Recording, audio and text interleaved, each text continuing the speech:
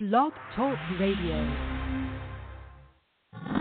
You are listening to Help for HD Live, the first podcast created for families living with Huntington's and juvenile Huntington's disease.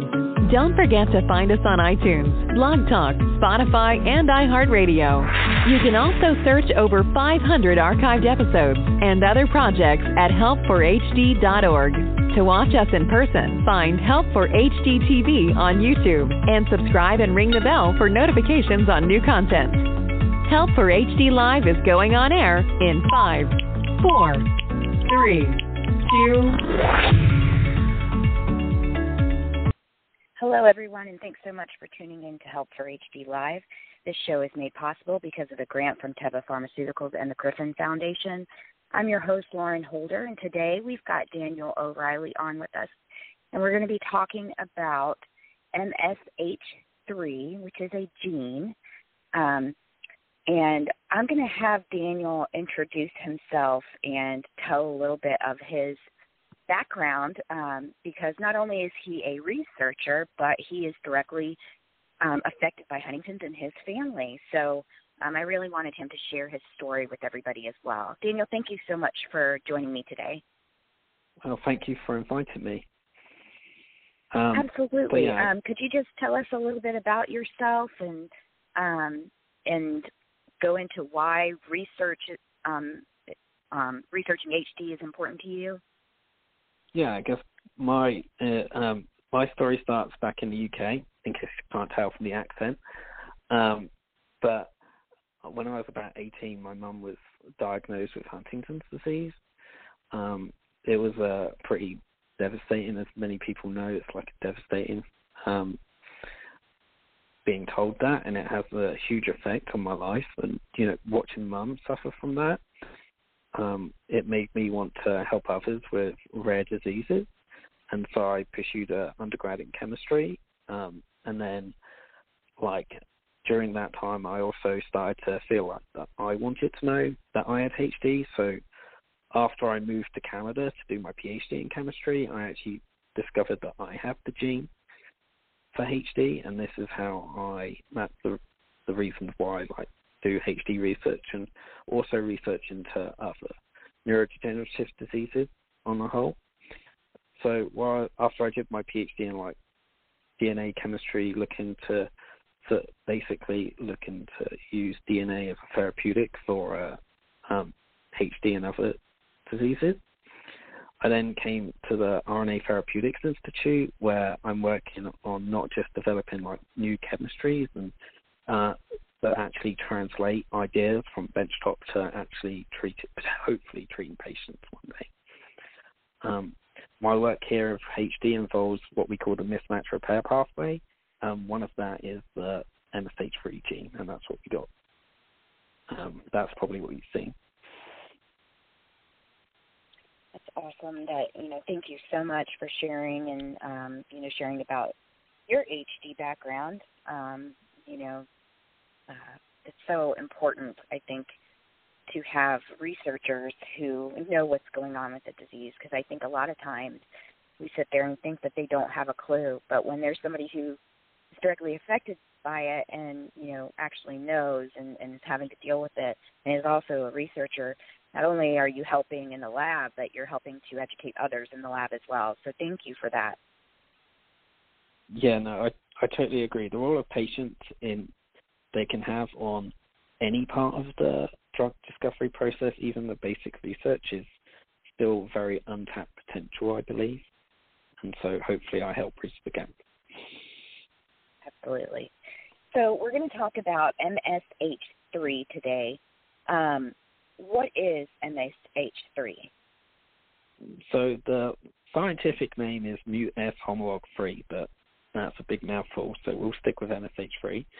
And essentially it is a gene that plays a role in the mismatch repair pathway. Now, the mismatch repair pathway is the pathway that repairs your genes when there's errors, and that can be errors from outside effects, or even errors during when your cells divide. There's errors that occur, and the mismatch repair pathway is the pathway that repairs them. MSH3 plays a role in fixing loops. Sometimes when you've got long repeats, such as the CAG repeat in HD, it loops out, and the MSH3 can fix those. And so that's its role in regular cellular. It's a gene that helps the HD gene, the Huntington gene. It's a gene that not only helps HD gene, it helps fix all the genes when there's an issue. All genes. So yeah. it is a gene that helps fix all genes. Yeah, it like the mismatch repair pathway helps to fix all genes as a whole. So in Huntington's, though, it takes, what does it do for Huntington's? You mentioned a loop and the CAG repeat. So interestingly for Huntington's disease, and specifically, there was this, they looked at the HD gene, and they showed that people who have mutations in this MSH3 gene, so when the gene has been no longer working correctly, actually their CAG repeat lengths increase more. And so people who have those mutations could get Huntington's disease earlier due to the expansion of those repeats. So MSH3 helps with that? Yeah, so MSH3 is usually protective, but when there's those mutations in that MSH3 that some people have, then it's no longer functioning correctly, and it can elongate the CAG repeat, which is bad. And not everybody has this mutation. Is that correct, that you're talking about? No. But other factors can affect why the CAG repeat is elongate, and we don't fully understand those other factors yet. We know that this expansion occurs in HD patients, but we don't fully understand why or when or the full mechanism, or how it works. We're still really understanding that. So what's the goal with MSH3 then? If you know that, it causes this expansion, could you use MSH3 to change that, or take MSH3 away and so it won't cause an expansion? How, what do you do with that in order to change it? So exactly that. We're trying to remove the MSH3 by we're using something called short interfering RNA, or siRNA, and essentially, people may have heard of antisense technologies. It's the same. Similar technology, i.e., we target the MSH3 gene with this, and it can reduce the level of MSH3 around. And so in our studies, we did this in a mouse model called the Q111, and they have 111 repeats at the start, and over time, the level of repeats goes up. And we saw when we removed the MSH3 gene, we didn't see any increase in the level of CAGs. Did the level, but it didn't go down, it just remained the same as before? Exactly. Okay. And this isn't the only type of gene that, affects Huntington's, right? No, there are a bunch of, if you look at the genome-wide association study that they did, there are a whole host of genes. I think the list is up to 15 different targets that we're looking at. Oh, wow. And I didn't realize they had been up to that much. Yeah, they can all, but some of them might increase some of them, by getting rid of them, you might decrease the amount of CAGs, or keep them the same. But some of them might also have the opposite effect. Or might be predicted to have the opposite effect. So they all have different roles. Well, when you talk about that, when you're talking about, their different roles, and you're talking about these expansions and how they affect the Huntington gene, you said for MSH3, if it expanded, it caused earlier onset. How much earlier? Do we know?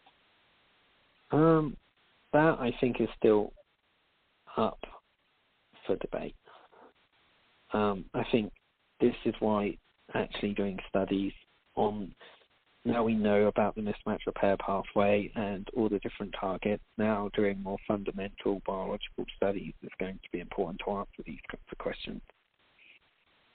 Part of the trouble is looking at these expansions is difficult in the context of like typical human repeat range, which is around, like 40 to 60. Those sort of repeats, they don't expand quickly. They expand over a very long period of time, and so that's difficult to study. Okay.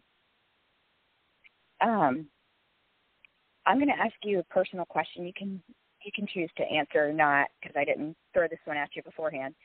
But being in research, do you find it's hard to understand why it takes so long, or does it give you the ability to understand why sometimes research takes so long from getting from the very beginning to, to a point where, the FDA has to approve something? On the whole, the latter, where I do now understand why things take so long. Like it's very important to understand the fundamental biology now. We only found out about the mismatch repair pathway recently. If we'd known about that like 10, 20 years ago, would that have made the Roche trial a bit more target something different? Maybe not the mutant Huntington, but maybe a different target. So now I understand why it's important to take the time. On the other hand, I do have the one issue I do find is more, sometimes things go wrong in research because, people make mistakes. It happens. I make mistakes every day. And it took me a while I put a lot of pressure on myself to do that. Like if I messed up at first, I would be really hating on myself. And so now it took me a lot of time and a lot of having good, like going to the gym and stuff like that to really work on that more. Okay, if I make a mistake, it's okay. I can just repeat it. And it's not the end of the world. Things take time, Right. And you're absolutely right. Researchers are human, and, everybody's human, and we all make mistakes. So I can't beat yourself up. So I do know that feeling very well. Thank you for that and for answering that, because I know sometimes we feel like, okay, there's this great research right here, right? We're studying all of these genetic modifiers. We're studying all of these different things, how the gut works in HD, all this stuff. And yet it just seems like everything is so far away. And for those of us who are positive, of course, there's this urgency to get it done. And so I think sometimes we forget the importance of getting it done right, and that sometimes if something fails once, it just has to be done again in a different way, and that takes time. Yeah. And like you say, it's getting it done right and making sure we don't just skip over steps, and get carried away about something. Yeah, cool. Right. Yeah, you're doing research on MSH3. Are there any other ones that you are specifically doing research on? Yeah, so the whole list, the genome-wide association study, basically MSH3 has a role in like these dimers, so it has like the pair and the partner gene, and so the mismatch repair pathway has a bunch of these partner genes. And so we're looking at all of them and the entire list. So there's like one called MLH1, MLH3, there's one called FAN1. There are a bunch that we're trying to work on now.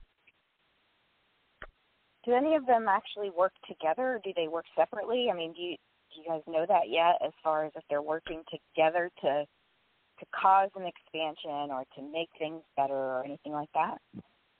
Some of them definitely work together, and like, for example, MSH3, there's been studies that show that some of the other mismatch repair genes take over the role of MSH3 if they get rid of the gene completely.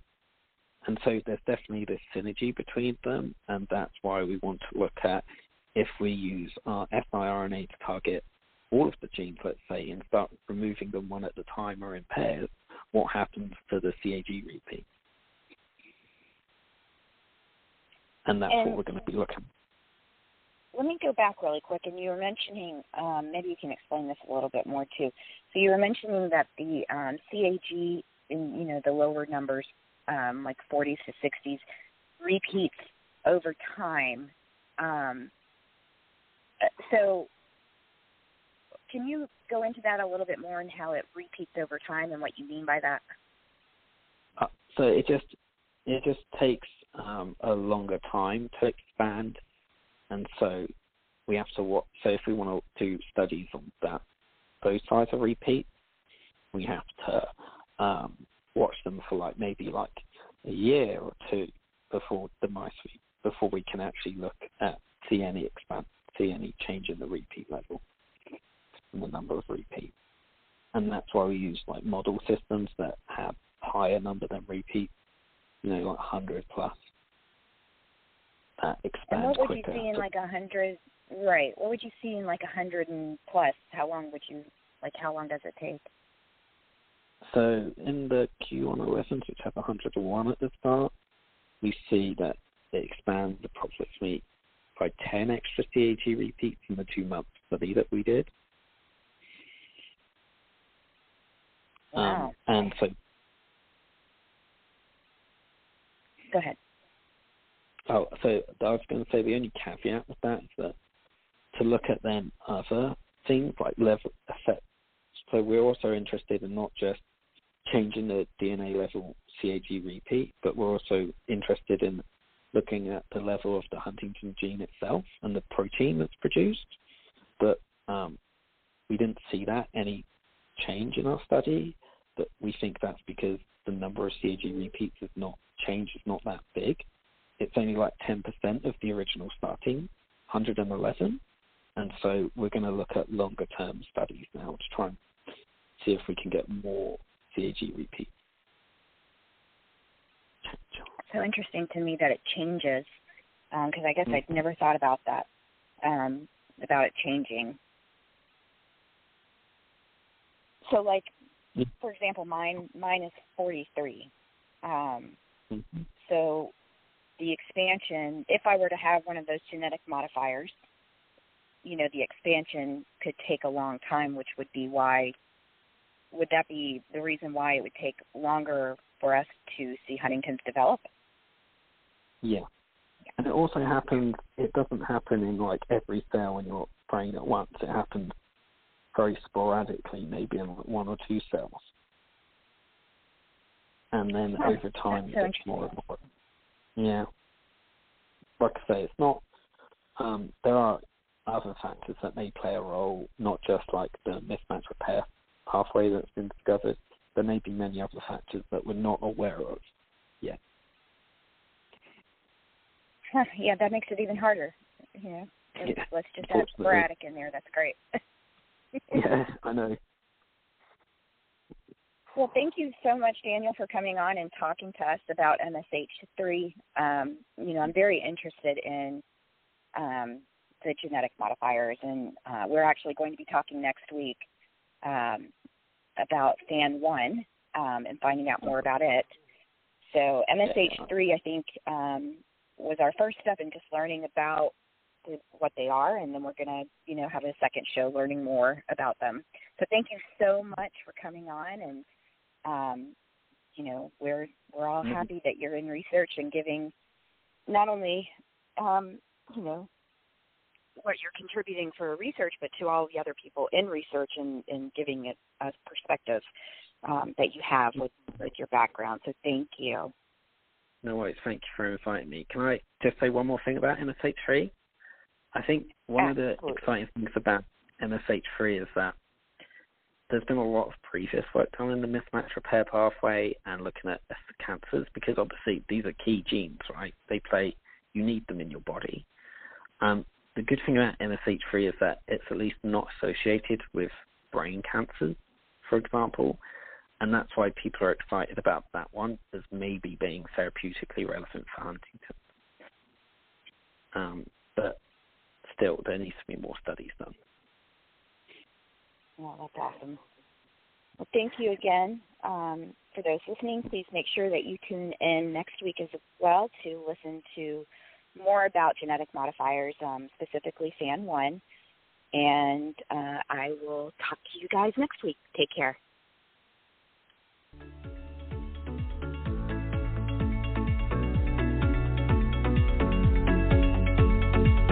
Thank you for listening. Don't forget to visit www.help4hd.org and sign up for our email newsletter to stay up to date on all that is going on at Help4HD. Get social with us and like us on Facebook, follow us on Instagram, and subscribe to Help4HD TV on YouTube and ring the bell for notifications.